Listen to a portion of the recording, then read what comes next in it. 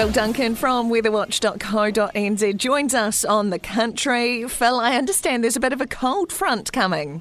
Yeah, we're still in that classic kind of spring weather pattern, which doesn't usually fade in New Zealand until the very end of this month.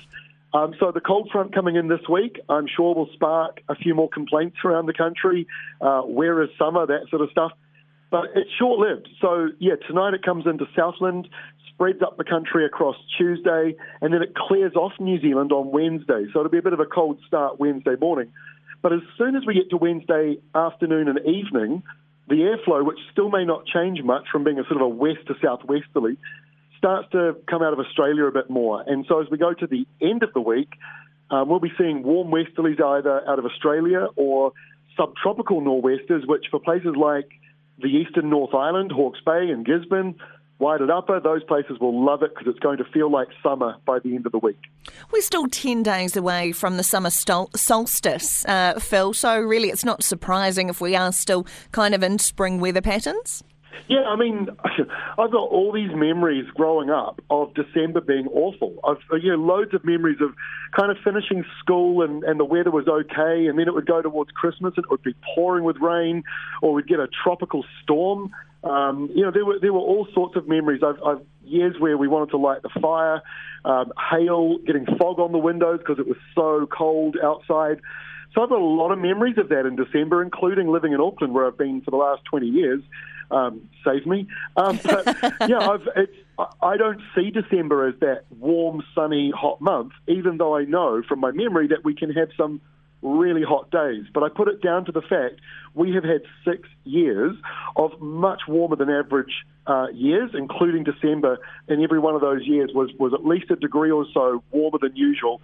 This year it is still warmer than average, but not as much. And so it feels kind of like what's broken, but this is probably a more normal pattern. Yeah, I remember growing up in Wanganui, and so many Christmases year after year, we lit the fire on Christmas Day when it was time to gather for, to pick at the leftovers for dinner because no one actually felt like a proper meal.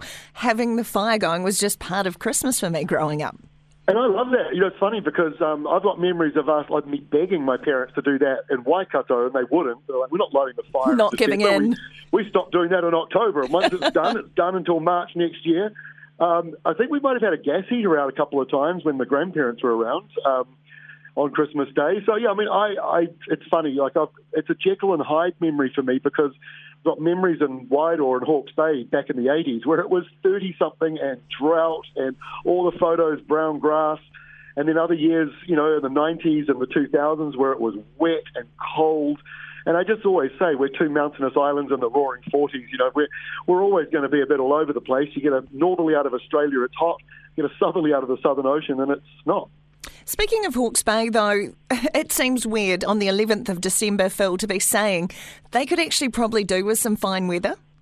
Really unusual, not only just for that, but because we've had this El Nino, around. Oh, I thought we were going to get through a whole interview with no one mentioning it. Yep. Sorry. Fail. I wish I had a fail button on my button bar. Hawke's Bay have had a really rough spring, and it's been wetter than any of the modelling predicted. It's unfortunate because sometimes it just takes 1 week low to not move away, which is part of the reason it's still wet there. We had this week low recently. Now that it's kind of breaking up, we are getting into that dry phase. It is unusual in December, in an El Nino of all years, to be hearing people from Hawke's Bay going, please, we need sun and warmth. But that's what they should start getting, and I just hope we don't swing too quickly from very wet to very dry. But I'd imagine if it didn't rain for the rest of this year, I don't think there'd be a complaint from anyone out of that part of the country. Maybe I might be wrong, but I don't imagine there'll be many. Oh, I would definitely take that bet. Phil Duncan there from weatherwatch.co.nz.